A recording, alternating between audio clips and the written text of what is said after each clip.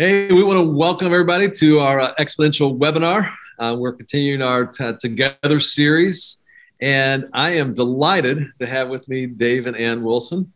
Many of you probably know Dave and Ann. For those of you, if Dave and Ann are new to you, let me give a little bit of introduction. You guys have been married almost 40 years now? 41. 41. All right. Just keeps getting older. And better. Yeah. And better. And better. And they've been teaching and mentoring couples for close to 35 years now. Give you a little bit of kind of a bio on them. They've been featured speakers at Family Life's Weekend. Remember the Marriage Getaway since back in the 90s. They've hosted their own marriage conferences across the country. They also helped co-found Kensington Church, just a great kind of multi-campus church. Well over 10,000 folks that are part of that amazing church. They're also the creative force behind the DVD teaching series, Rock Your Marriage and the Survival Guide to Parenting. And more recently, they authored a terrific book that I highly recommend. I don't know if you got a copy there. You could flash it if you got one there by you there, Dave or Ann, called Vertical Marriage. There we go. It came out with Zondervan in 2019. There you go. There you go. It's right behind us. Oh, there you go. Yes. And there's in fact, was such a terrific book that we actually had them at Community Christian Church for our Together conference, and just was outstanding. Part of the reason we have Dave and Ann here is because our theme for next year at Exponential is called Together, the Great Collaboration. And if you're not familiar with the theme, that this year's theme of Together, the Great Collaboration, we believe for a long time that a lot of us in the church world, we've gone after what we call the Great Commission to go. And then we said, no, we can't just do that. We also have to go after the Great Commandment to love. And we said, well, man, I feel like there's still something missing if we're going to accomplish the mission. What we really need to is also John 17, go after the great collaboration. And that's to together and to go and love and together.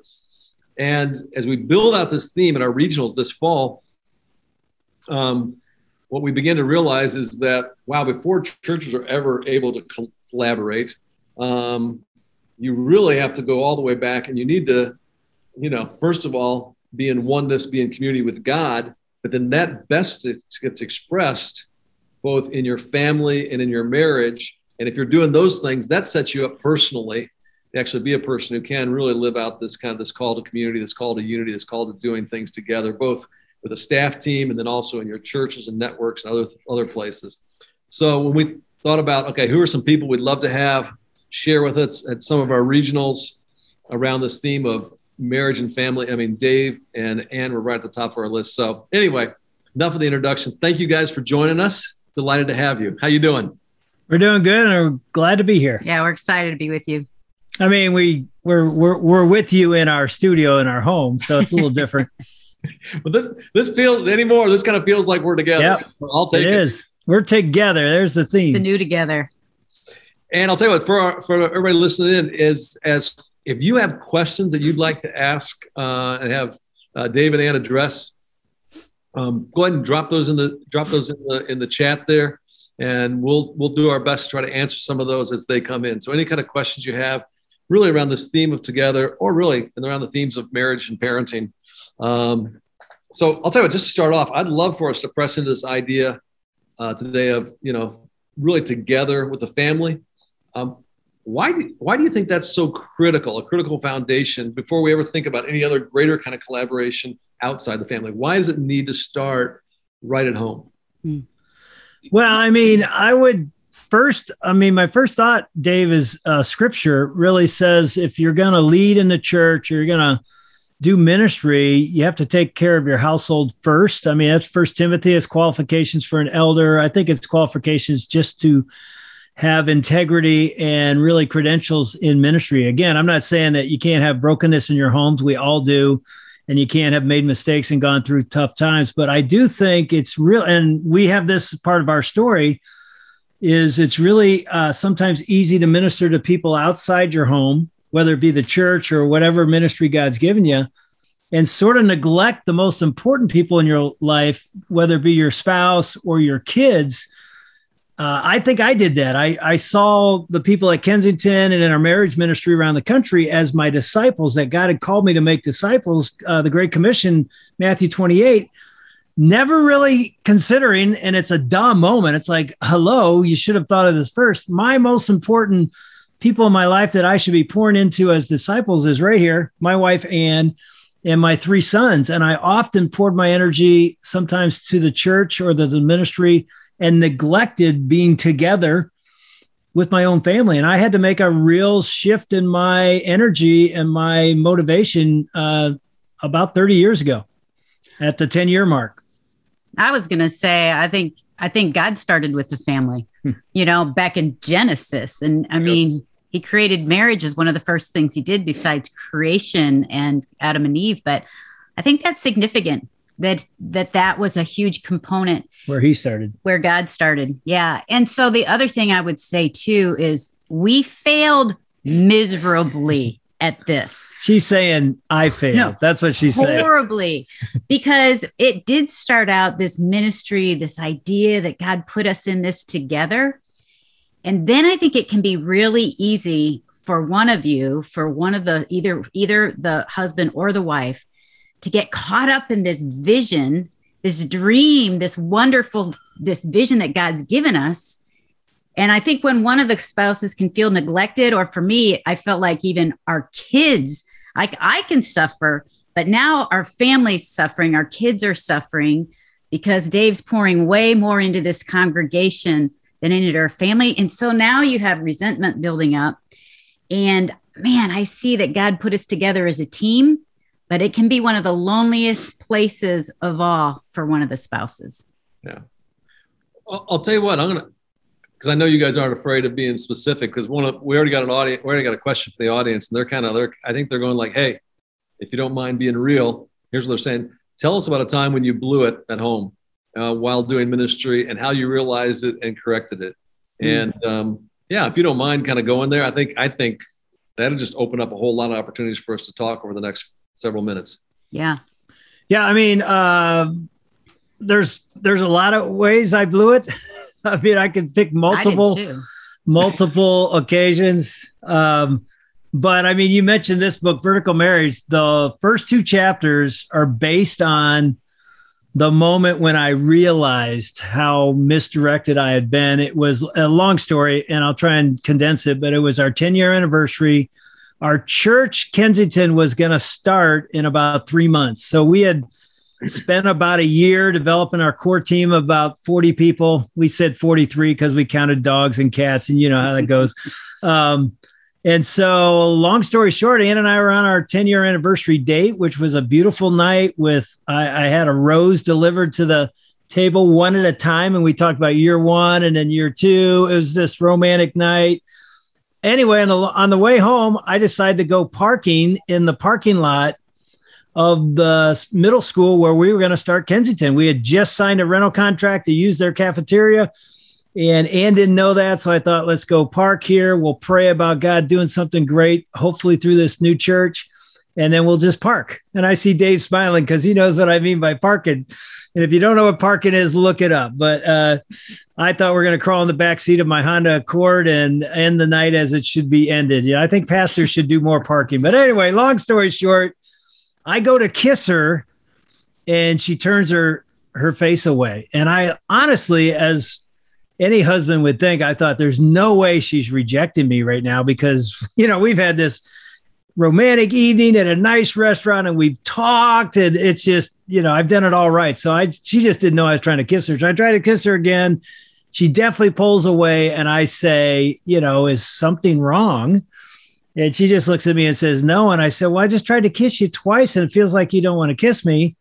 And then she uttered words that changed our marriage. She said, well, to be honest with you, I've lost my feelings for you.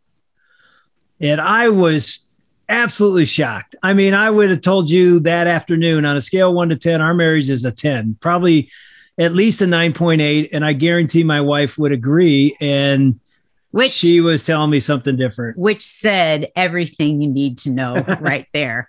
And in my head, I'm thinking, well, of course you think it's a 10 because you're so disengaged you're so out of the family right now that you're so focused on this ministry that you don't even know how I'm doing, how our family's doing. And you're thinking one night's going to pull off, it's going to fix the last year. And my bad was that I was so resentful. And it wasn't just that I was resentful that he was doing his dream, because it was my dream as well. But I also felt like he left me in the dust and our kids. I wanted us to talk through it, to look at our schedule and say, how can this work? I think Dave was probably gone 5 nights out of the week.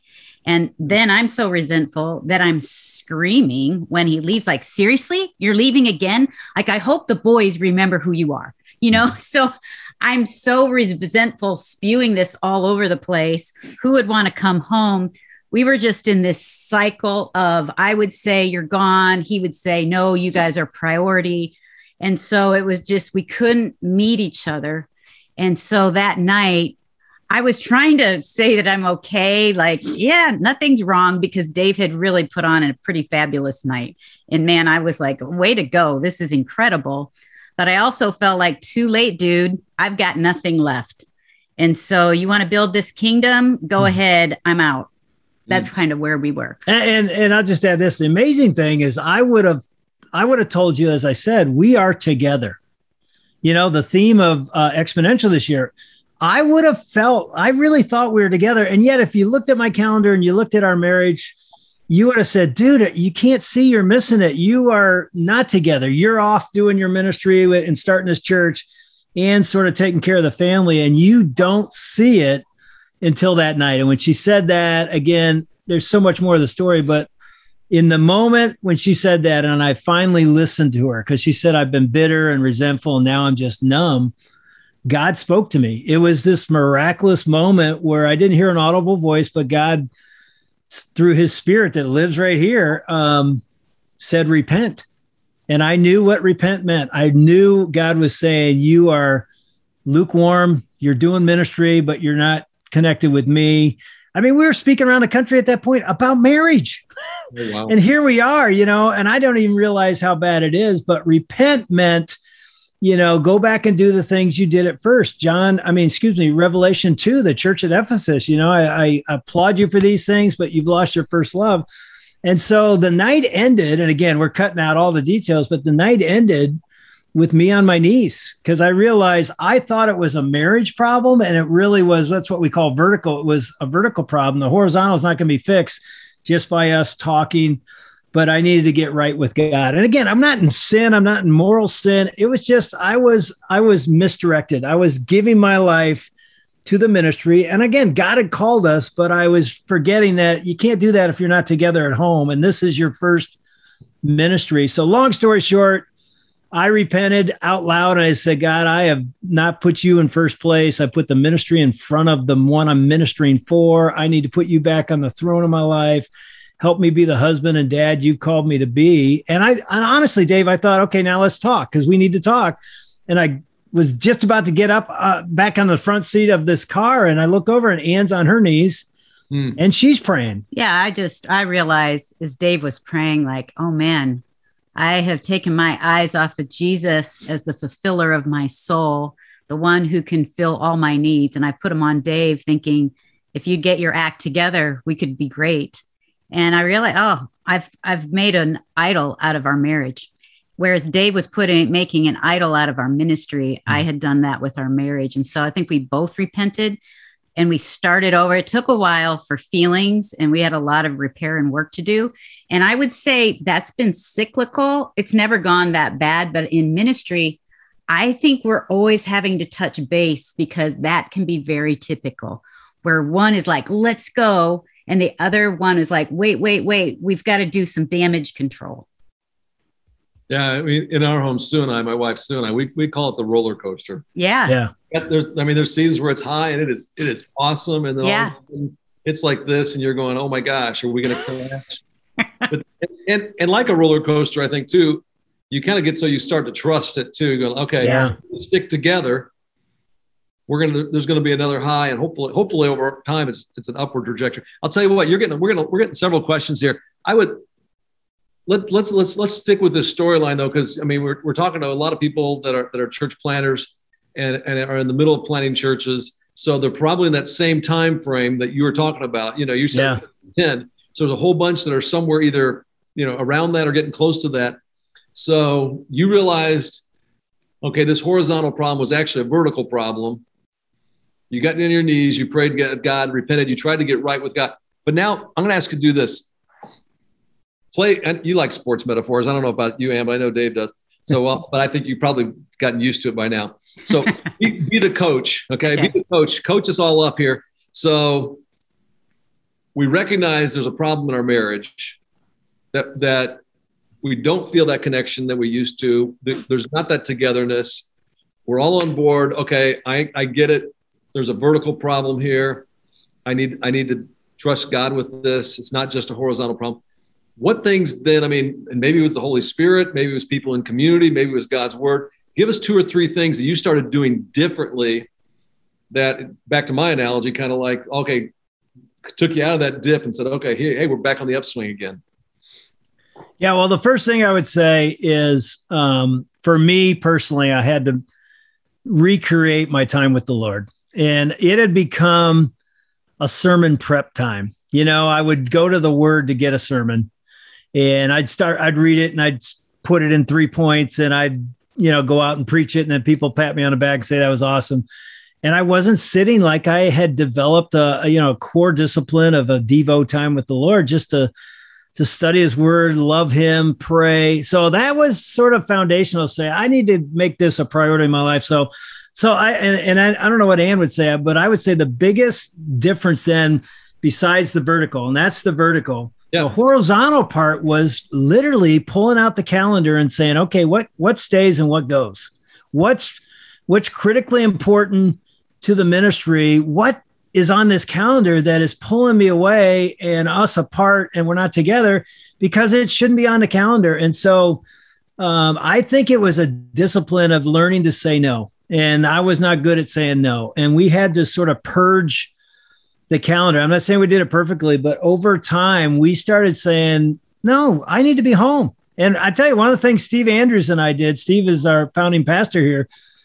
His wife was saying almost the same thing to Steve. And we had this conversation. Well, she said, I'm going to go to a different church. Yeah. She literally said that. There's some alarms going off with that. I'm not going to your church anymore. So this was in year 1. And, we're church planners and we're, just like many of the men and women listening right now.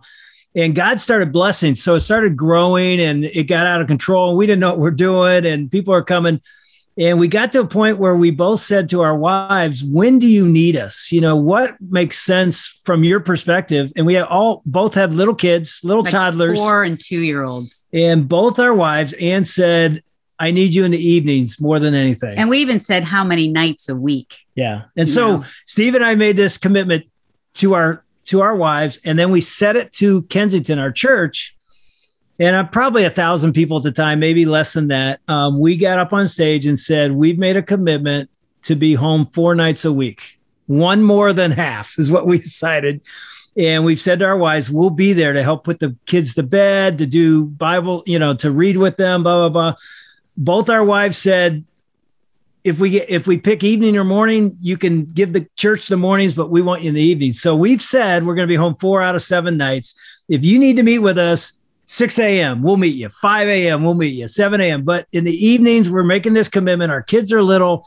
We want to be together and be there at night. And I'll tell you, Dave, I thought when the church hears this, they're going to go, way to go. That's what an example. Way to model for us what a Christian husband and dad should be like. You know what the church did? They were all mad at us. Oh, seriously? They're like, you're our pastors. We need to meet with you. We work all day. That's the only time we can meet with you. You're sacrificing us for your family. We're like, yeah, that's exactly what we're doing. and bottom line is, I can tell you this. We have 3 sons grown, married, 6 grandkids now. So, that season is behind us. It's one of the best things we ever did. I'm not saying we did it perfectly, and our sons would tell you we didn't do it perfectly. But looking back and realizing I was there many of those nights, laying in bed beside a 3-year-old and a 5-year-old, praying with them, laughing with them, rolling on the floor with them. I'm getting teary right now thinking about it. Those days are gone now. And I almost lost him because I thought I needed to be meeting with people at the church. And I'm not saying that's not important. Of course it's important, but I'm so glad. I think Ann would agree that we made that commitment back then and held to it. So what I'm hearing you say, yeah, okay, vertically, I get on my knees. And one of the things that you felt like God challenged you to, okay, you have to spend more time at home. Yep. And that ended up being at least 4 nights. So every week I'm going to be at home. I'm curious, Ann, from your perspective, I guess 2 things. One is, how did that feel? Did that feel like enough? Did that feel, is that the right question? I guess, yeah. How did it feel to you? And then 2, was there any adjustments that you made on kind of on your side too? Yeah. And you better say it was just perfect. I want the real feel. It's interesting too, because this was, and maybe some of you, where I was guilty of this along with Dave, because I started leading the women's ministry at our church a few years later. And so I was very guilty of this. It's one thing to be home and to be present, but there's another thing to have your body there and your mind is not present. Mm-hmm. And I think that's super easy for all of us in ministry, especially in the digital world today, because we used to argue even a few years ago where Dave's on the couch, maybe we're watching a movie, and I know he's got his iPad on his lap and he is totally working on his sermon. You know what I mean? Sure. Or it's just so easy now to never be logged out. And so I think Dave did a really good job of kind of leaving the job at the office. I had a harder time with that because it was always on my mind. The other thing I thought Dave was amazing at this is, and I thought this was super brave, is he would ask me, hey, this is once a week. After this 10-year mark of crisis, once a week, he would say, tell me how you think we're doing. Because obviously I don't know. That's what he would say, which is super humble. And he would say, I know, and you know how to get us to a higher number. Because I would have said our marriage was a 0.5 when he was saying it's probably a 10. And so, man, that meant a lot to me that he said, that he would say, like, how do you think we're doing? Did you tell him? Well, yeah. And so poor Dave, for a while, I mean, that was so brave, because for several weeks, I'd be like, we're horrible. I honestly didn't want to ask her, because Yeah. I knew her number would be much lower than mine. And I sort of wanted to live in denial, like, oh, we're good, right? But I knew that if I lived in denial, we're never going to get together. And so that became a regular weekly practice on our date. It's like, okay, give me a number. And I had to own it. And I knew she not only knew the number, she knew how to get the number higher. So my next question would be, so we're really a 4.5? How do we get to a 9? How do we get to an 8? And she knew, because I just had to trust. She really is more connected relationally to this relationship than I am. So I'm going to let her help me. Like, it's amazing how just that humbleness of him asking that question, it just conjured, my feelings were really continuing to be restored. And I had my own stuff to deal with. I feel like now we know there's so much brain science. I think neurologically, I was on a path of destruction all the time in my mind about how Dave was failing. You know, like, oh, he's not home. Oh, he's not doing this with the kids. Oh, he can do that with everybody else, and doesn't do it here. And so I really had to take my thoughts captive, as Paul talks about. Why would I go there? And I felt like God was saying, stop nitpicking about what's not happening and start noticing and telling Dave what he's doing right. Because I really was continually telling him how he was failing for a while. Who wants to be married to that person? And so I think we both got on this path of, and the other thing I did too, was when I would start always looking at Dave's faults, it made me go inward and think, where's Jesus right now? Like, how am I doing spiritually? Is he at the forefront of everything? Am I totally surrendered to him? Or am I trying to find my satisfaction through my marriage?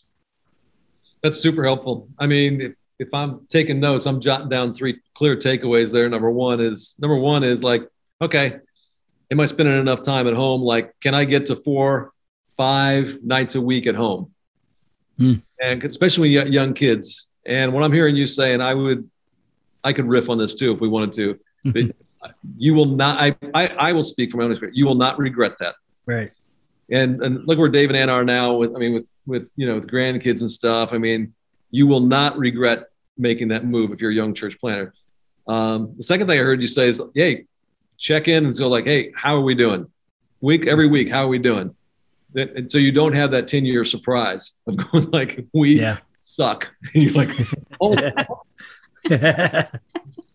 So both those things, I mean, really good. And I think what you said there, Ann, too, is, and this is probably, I don't know if this is a gender thing or not, but I mean, I know I love words of affirmation. And so what I heard you saying is, hey, what Dave needed to me is not just always catch him doing it wrong, but also catch him doing it right. Yeah. And say it out loud, because some of us that are wired that way with words of affirmation, if you say it out loud, then we'll just keep doing that over and over and over again. Yeah. So yeah. And I felt like when Ann started speaking words of affirmation, which I could tell you when it started happening, I started running home. I think I was hearing those out in the ministry. People are saying, hey, you're good. And I wasn't hearing that at home. So I was sort of avoiding home. And when she started speaking life, I felt it was like a magnet. It was drawing me home. It's like, I need to be there and I want to be there because she believes in me and trusts me and actually affirms me. And again, we're not trying to make it like it was perfect. And she never spoke hard, truths to me, but it was a major shift. One of the things I'll add that I wish we would have done, I mean, we did our best. We didn't know any better, but we just interviewed Deborah Fileta. She and her husband, John, she wrote the book, Are You Okay? What's her name? Are You Really Okay? Are You Really Okay? Choosing Marriage. So we had John come in and talk to him, but he was talking about how he put on his calendar that they have a connect time once a week. They do it on Sunday night. They call it couch time. Yeah. Where 9 p.m. They go through, how are we doing? Just how are you doing? Just to ask that question, how are you doing? They don't even go out. They do this at home. Kids are in bed. How are you doing? How's our marriage doing? It's a time of confession. This is where I feel like I've failed this week, or even what do I need to confess? Yeah. What I'm struggling with. How are we doing? And then we look at they were looking at their parenting. How are we doing in parenting? And their calendar. And we used to do all of that on our date night, and our date night became a drudgery, like, oh no, we're both failing. We're both in trouble. And they said their date night is just pure fun. They don't talk about anything really deep. They don't go there because they know that they're going to have their couch time. And that's when they'll talk about their stuff. And I thought that was really wise. That's interesting. Yeah. So don't make your date time kind of like a job review. Like, here's fun, but then couch time. Yeah, that's good. Hey, we're getting some more questions here, and I'll tell you what. Let's make sure we get some of these. And you started to touch on them a little bit, but one of the questions that came in is about ministry with small children. Do you got any? I mean, got any other do's or don'ts? Do's or don'ts you want to, maybe a couple of them you can pass along during that season when the kids are little. Let's say you got either preschoolers or elementary age kids, some do's or don'ts during that season of ministry. It's really interesting right now because we have a 30-year-old son that's building a ministry right now. Okay. And they've been married 7 years, and they have a 2-year-old and an 8-month-old. So we are watching them live our lives. And there's a heady experience. We see it in our son, like, man, he's building this thing. It's growing. And I'm watching his wife like, oh, it's just really easy to be resentful. And she's amazing. She's a great wife. She's an incredible woman of God. One of the things that I like that they're doing, and we try to do this too, we involve our kids in as much stuff as we can. We make it fun. Like, let's go, because they're a part of it. They're a part of our ministry. They're a part of seeing what God's. For example, like what? Like they're putting this office together. The kids are there. They're all doing it together. They're hanging lights, and they have the kids are playing on the floor, as well as the other leaders in the ministry with their kids. So it's becoming a family thing instead of the dads are out there all by themselves without the family. Their worship time, like in the rehearsals, the kids are there playing around, dancing as the rehearsals for worship are going on. What other things would you say? Yeah. And my first thought is, and Ann said it earlier, but be present when you're home. I would come home and I wasn't there. And this was even before cell phones. So think about that. But now you walk in with a cell phone, and I've watched this with my son, and I'm like, wow, he's copying what he probably saw. He is in the family room. His 2-year-old's crawling on his lap, and he is literally fixated on a text or an email. You know, we all do it, but I'm like, dude, you're not even here. And he's like, what?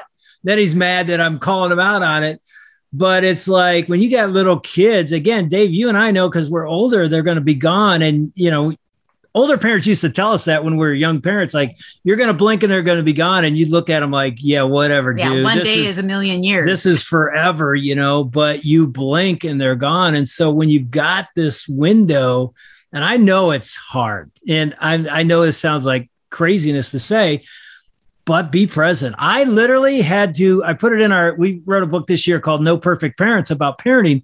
And I put in there this, what I had to do is find a place to drop off the ministry when I was driving home, because I wouldn't drop it off. I just walk in the door and I'm still there.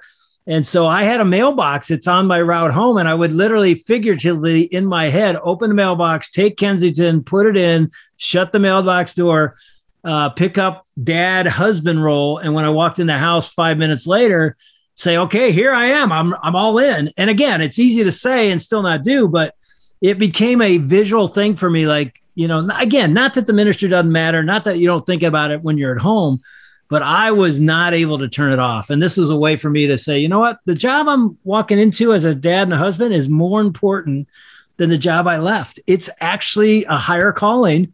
And my wife deserves 100% of me, and my kids deserve that. And again, looking back now, the window's gone. It's like, I'm glad I did that. And again, I'm not trying to say I did it perfectly, because I blew it a million times, but that was a big thing to do with little kids, because they suck your life out and you just sort of want to not be there. Dave, what did you guys do? I mean, some of the best advice that we got, I mean, early on, we were actually at a personal life conference, and I remember actually Sue got this advice, and it was this. It was like, in ministry, you're gonna disappoint people. Yeah. Just don't let it be your kids. Yeah. Yeah. And one of the things that, and again, I think as church planters, this is why I've tried to coach our church planters. You get to create the culture, and you also get to create the rhythms. Mm. So back to what you were talking about, you know, being home at night. I did the same thing. I cheated in the morning. I'd meet anybody at any time. I don't care how early you want to meet, you know, and I'll do 2 breakfasts. That's fine. Right. And a coffee. But except for our small group, we would be home in the evening. Yeah. And because of that, and the other thing too, I mean, and I bet you did some of this too, Dave, but like coaching my kids' teams. Yep. Like, I mean, I coached their baseball teams, their basketball teams. And I mean, personally, that was some of the most fun I've had my whole life. Yeah. Dave did the same. Same thing. I even did it in high school. I coached them all the way through 15 years as a high school football coach. It was awesome. I did it to be with my boys. I really did. But the ironic thing about, I mean, it's ironic or not, but the interesting part about that, there's a reciprocity where it is just, I mean, for me, it was also just at some level, just plain fun. Yeah, exactly. And, I will throw one more thing out too. So it was easy with the boys to kind of connect around sports, which we did, and the coaching and all that kind of stuff. My daughter was not as much into sports, although right now she's actually training for the New York Marathon. Wow. Which is kind of cool. But so one of the things we started doing is like we would at least once a week, we'd have like a date night or a date morning. I'd take her out to Dunkin' Donuts, Starbucks, and we did that all the way through. And that just gave me a different way of kind of connecting with her. That's great. I'll tell you what, here's some other questions we had for you guys though too, is so there are different seasons of life though. Okay. So let's think about that. I mean, there's kind of they're little, there's kind of the elementary, the teen. Did you guys shift things by seasons? Did you prioritize things differently during different stages of family life? Any advice on that? I was thinking of even our last question that ties into this question too. Is one of the things that we did with our kids I thought this was really smart too of Dave, where ministry just wasn't at the church. Especially as they got older, like elementary school years. Dave, because he'd come home a little bit early, let's like 4:35 sometimes, we would be out in the yard playing constantly. And he loves to play anyway. So we're doing roller hockey in the street. We're playing capture the flag. We're like, kids are doing ramps, and we're the only parents out there. And it got to the point where these 13-year-old boys are knocking on the door saying, "Can Mr. Wilson come out and play?" And so we started praying for the kids in our neighborhood. As we're at bed at night, we start sharing the gospel with the kids in the neighborhood so that our kids are seeing church happens amongst the people. Wherever we go, we're taking Jesus, not just into the walls of our building, but everywhere. We are the church wherever we go. And I thought Dave was a genius of that, and he loved to play anyway. And so I thought that was really cool that our kids saw him doing that. And he was just super fun, and fun is attractional. And people that enjoy life, that's really attractional. Yeah. And I would just add, then you get into like the older, teenage years, and like high school. And in fact, in our parenting book, we said there's 4 seasons, and there's others, but we said there's the discipline, sort of 0 to 5 or 6, and 5 to 12 is sort of the training. And then the teenage stage, we call it the coaching years. And then now we're in the adult years, the friendship years. But that's why I went over and offered myself to the head football coach at the high schools to say, I want to be a part of the teenage years. And I think a lot of parents, when you feel your son or daughter pulling away as a teen, 13, 12, 14, they think they're pulling away, and they sort of think they're done. It's like, oh, they don't want me around. They want their kids around. And we thought the opposite is like, man, they're pulling away. Pursue in an appropriate way, because they do want a relationship with you. It may not look like it. They may say all the things and give all the signs like, I don't want you in my life. They actually really, really want you in. But I think it's on us as parents. How do we pursue them in a way that they're going to reciprocate? And so one of the things for me, obviously, is I found out they're all going to play football over there. I want to be on that field with them. But you also did music. And then, I did music because I was in a band, and one of my sons was a singer. So we did some band stuff. But the cool thing ended up being, then I'm at a public high school, and the head coach says, "Hey, will you do chapel? Can we do a chapel thing like you do with the Detroit Lions?" I'm like, "What do you mean?" He goes, "I think we're okay to do that here. Let's do a Thursday night. We have a team dinner." So I end up having this crazy ministry with all these families because their sons all went to chapel. I mean, the whole team came to chapel every Thursday.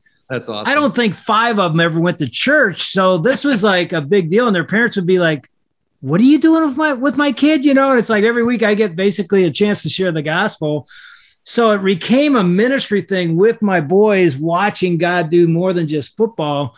And so I think as a parent, you're just trying to see, okay, your head's on a swivel. Where can I fit in their life in a way that is a partnership and still be doing life with them? We would say, and I think our sons would agree, the best years of our parenting were teenage years. And so many parents are like, "Oh, those are the worst, and I don't want to be there." And I'm not saying our kids were perfect, but those were great years. And I think it's because there was some of that pursuing that went on. I think the dinner table conversations of those years are a blast. And with all that's going on in the world right now, man, we have to have those dialogues and conversations with our kids of teaching them to be critical biblical thinkers. Like, what do you guys think about what's going on in the world right now? What are your views? What are your classmates saying? What do you think? What do you think the Bible, do you feel like it even relates to the situation? I think that's just a really fun age. It can feel fearful as parents, but man, I think God has so much for these kids in this next generation. It's not going to be easy. No, I'll tell you what, I want to come back to that. But before I do, I want both of you to comment on something that Dave referenced, and I've heard you do it before, and I think it's a really, really helpful framework. And for some of us, we kind of like frameworks, but you talked about the 4 seasons there. I know we don't have enough time to go into the whole thing. That's why you wrote a whole book. But if you could, I would just give us kind of the bullet points on what differentiates, because that first season you said was it discipline? Yeah. And then maybe you give us just a couple bullet points, because there's a lot of parents listening and they're going like, okay, help me, and maybe I can fill in the blanks or pick up the book later on. Yeah, and obviously we're not trying to act like we had it all together or not. That's why it's called No Perfect Parents. We also had our sons write in this now as adults. Oh yeah, that was what fun. We did right and what we did wrong. We should hit some of the wrong things that would be helpful for those in ministry, because that was kind of hard. Yeah, there's some things we would definitely do different now based on what our sons told us as adult men. Maybe we get that real quick. But I mean, here's the quick. What do you think would be most helpful? I was interested in the framework, but if you think that's most helpful, go there. You should talk about that because we're all guilty of this in ministry. Yeah, I would say that. And maybe we can do the stages as well. But one of the things my youngest son said to me, and he was on staff with me at Kensington for 7 years as my co-pastor at one of our campuses, and became my co-teacher. So he taught almost 40% of the time at this campus, and he has a gift to preach. But he said to me one day, actually, two of my three sons said this together. So, it was a real deal for probably all three have felt this. But they said, Dad, I felt like you were more intimate and vulnerable with the congregation than you were with us. In other words, you shared more vulnerability and weakness in your sermons with 1,000 people than you really ever did in the family room with us. And I'm like, what do you mean? And I got to say this, Dave, the second they said it, I knew they were right. There was nothing in me like, what are you talking? It was like, oh man. And they said, there'd be times we're sitting there as teenagers, we're in high school, and you'd share a story and we'd look at each other and go, wow, we've never heard that. How is he sharing that with all these people? And he's never shared that with us, a struggle or a weakness or a fear. And, I was always complimented at Kensington. Wow, you're so vulnerable and you're so weak and so authentic. That's why we love this church. And you and I know as a preacher, it's like, yeah, they only got about 70% of it. I still kept back about 30 and in an appropriate way, some ways. But my sons were feeling like the congregation was more important than they were. And so I had to confess and say, I'm really sorry. And the other part of me was like, well, we're not done. I'm not going to, I can do better and I want to do better. And I'm not acting like I am doing better, but I realized it was easier to be vulnerable with 1,000 than it was to be vulnerable with one. It was like a scary thing for me. It was like, I needed courage. And you went to counseling for that, which is pretty amazing. Yeah. And the counselor really helped me understand why I would do that. But I think that's, the reason I'm sharing that is I think a lot of us do that. Don't you think, Dave, too? I mean, as someone who speaks in front of people too, I mean, you got some accolades, you got some that's the back when you did it in front of thousands. If you do it at, the dinner table, or one of those 4 or 5 nights you're at home, nothing. Yeah. Then I'm like, wow, you do suck. Yeah, exactly. You're right. I mean, I love my kids, but I mean, they shoot straight. Yes. Yeah. That's pretty brutal. You better get it together. Yeah. The other thing that they shared with both of us, because we have shared stories about them growing up, and we always ask their permission. Hey, we thought about sharing this. How do you feel about that? And they would say, yeah, go ahead, or no, or whatever. And they've come back to say, we weren't mature enough to really give an answer to that. Like we felt like, oh, you want to use our story so that others can get closer to Jesus? How do you say no to that? And so now I think they felt like, man, you guys, I wish you would have protected us. Yeah. Wish you wouldn't have exposed some of the things we did or said. I wish you would have kept that just to yourselves, because so often we felt like, oh, you used our story for an illustration to help others rather than us just feeling safe in the intimacy of our own home. And it was like, of course you feel like that. Even though we asked your permission, they're saying we weren't mature enough to know what we were saying yes to. So yeah. You think the dynamic too, sometimes with our kids too, because like as public people, we're comfortable doing that. Yes. That doesn't mean you have kids with the same personality. Right. I'm thinking of like my middle son, who's extraordinarily bright, but is more of an introvert, certainly more than I am. And that's like torture for him. Yeah. Where, if you wanted to tell a story about me, Dave, I'd be fine. Exactly. Yeah. And we're fine with each other. Yeah. Yeah. But, I think back, if I could have done it again, I would have been much more careful. And I honestly, in the moment, I'm thinking this sermon will not live without this story. And now looking back, it's like this sermon would have been fine. Right. It did not need my son's story to make it what it was. I should have protected him and done a great job without it. That's good. I'll tell you, I think we might have time. I would love to hear you touch on that framework again real quick. Yeah. Give us a couple of bullet points, because I think for some people, they're going like, man, because it really, I think it's so smart. It's a way of really thinking about each season a little differently. Yeah. Yeah. Again, we're not saying these are, these are just our idea of and again, we may be wrong in exact numbers, but we sort of called the first stage. In fact, in the book, we call it walking through the valley of the shadow, discipline stage, ages 1 to 5. And all we tried to say in there was a critical thing in that stage is really teaching discipline. I mean, it's all you're doing. You're saying no, and you're setting boundaries. But we tried to give parents a vision to say, you're doing this because you're teaching them how they're going to have to respond one day to God. And God sets boundaries and why. And so, again, it was just, man, when you're in that stage, you're exhausted. But, man, we always say you have about 12 years where they're really open to you, listening to mom and dad. Yeah, the window of your influence is wide open for the first 12 years. And, then it closes. It's not that you're not influential. It's just they're listening to the outside world more than, where they're, especially with social media today. And I've heard it said in that first season too. I mean, if you don't discipline them, life will discipline them later. Yeah. Exactly. So let's do everybody a favor. All right. And if you focus in on those first 5 years, you really have that down. So then you can enjoy, just the fruit of those hard times. Man, it is exhausting. Yeah. Yeah. So we said the second stage, ages 5 to 12, we call them the minivan years, is the training stage. And again, it's sort of based on Ephesians 6:4. Fathers, don't exasperate your children, but bring them up in the discipline and training. So there's the first two, and it could go 11, it could go 13, but it's generally around a 12-year window. And again, it's where your voice is the strongest. At about 11, 12, 13, other voices start to become stronger. And so it's setting them up for future success in the world, I think. Yeah. And this is the Deuteronomy passage of you're teaching your kids when you walk along the way, when you wake up, when you rise. We call them the minivan years is because there are some great conversations that happen in the minivans. You have a captive audience. So you're asking them questions. You're teaching about God and who he is. You're praying continually. You're showing and teaching them about ministry and all that stuff. It's so fun.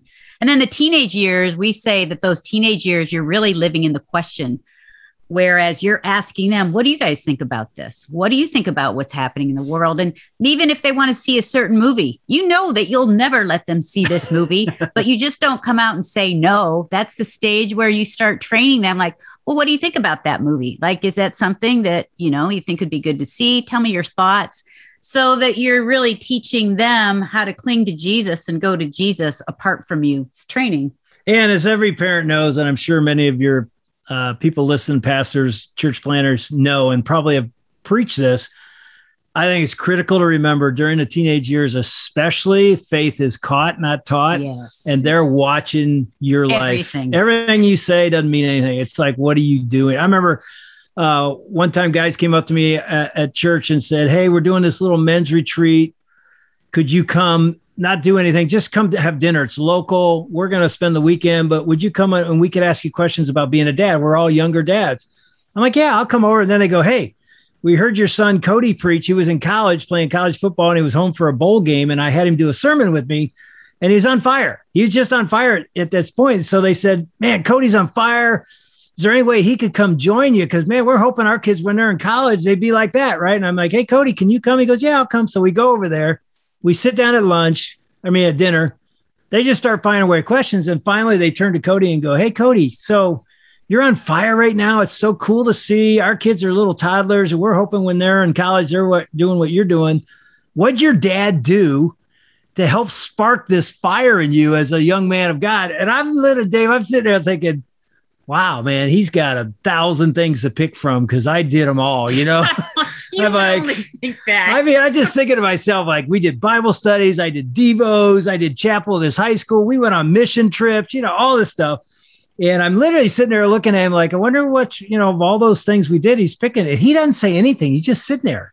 And so it gets like 30 seconds and it gets, like a long pause. And then I'm thinking, he doesn't know which one to pick. Finally, it felt like a minute. It probably wasn't that long. He goes, he just did one thing. And they're all like leaning in, and I'm looking over like, what one thing? And he goes, I don't remember a single Bible study, or I don't remember any of the things he said at chapel or any of his sermons. All I know this, he lived it.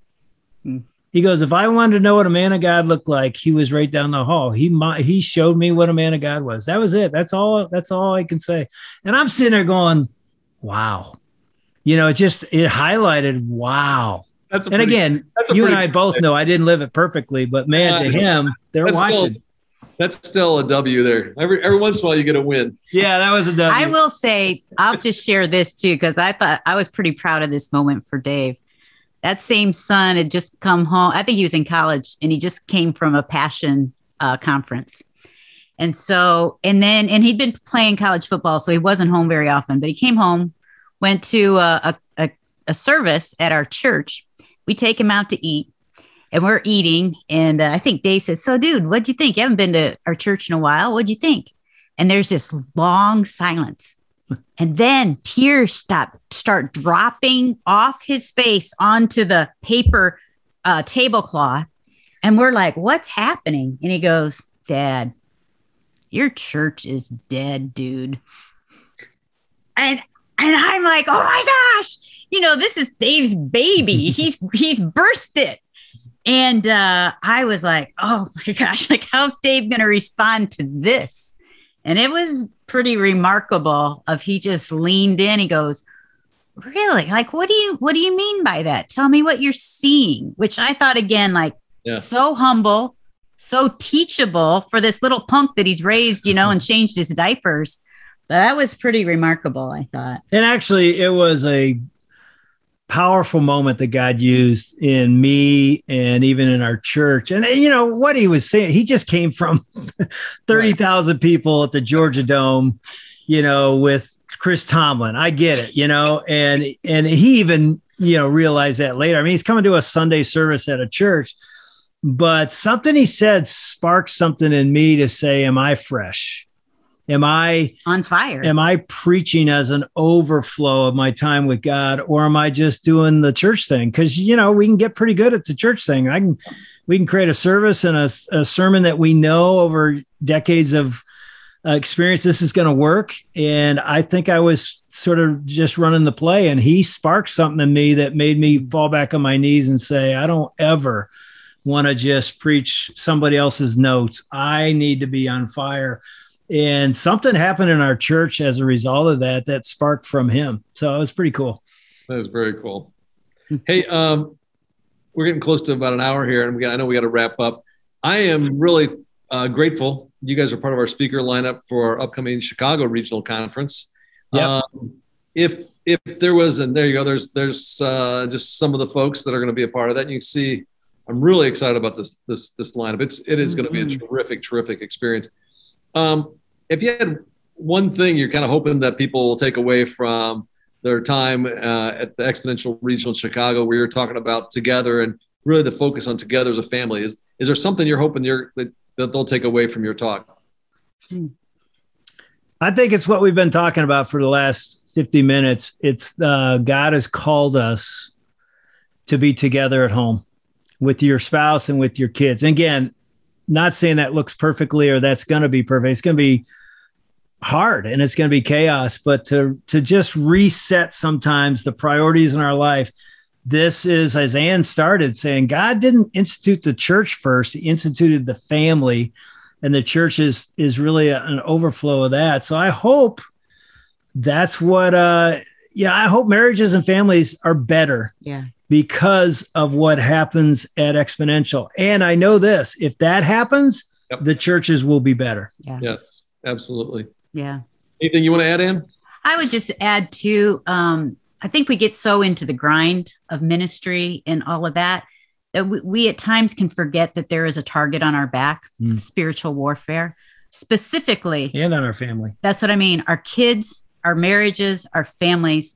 And to be intentional, like our walks with God, man, I feel like we have to be on our faces every day. And you're so much powerful as a family unit than just one person out alone. Because your family has so many gifts. Your wives and husbands have so many talents that are necessary for the kingdom to thrive. Well, I'll tell you, anybody listening, if you're in the Chicago area or anywhere in the Midwest, I'd encourage you to fly in. Our Chicago regional for Exponential is at Community Christian Church, the church that I have the privilege of pastoring. It's going to be November 2nd and 3rd, just here in a couple months. And you can see, Ed Stetzer, Homar Garcia, Drew Hine, Watson Jones, Scott McKnight, Albert Tate, and then David Ann along with Hosanna Wong. It's going to be really, really special. So we'd love to have you there. As we wrap up, Ann and Dave, if people want to find out more about what you guys are up to or access and get a hold of some of your resources, where should they go? Probably first, just go to Dave Ann Wilson on social media, which is Facebook, Instagram, Twitter.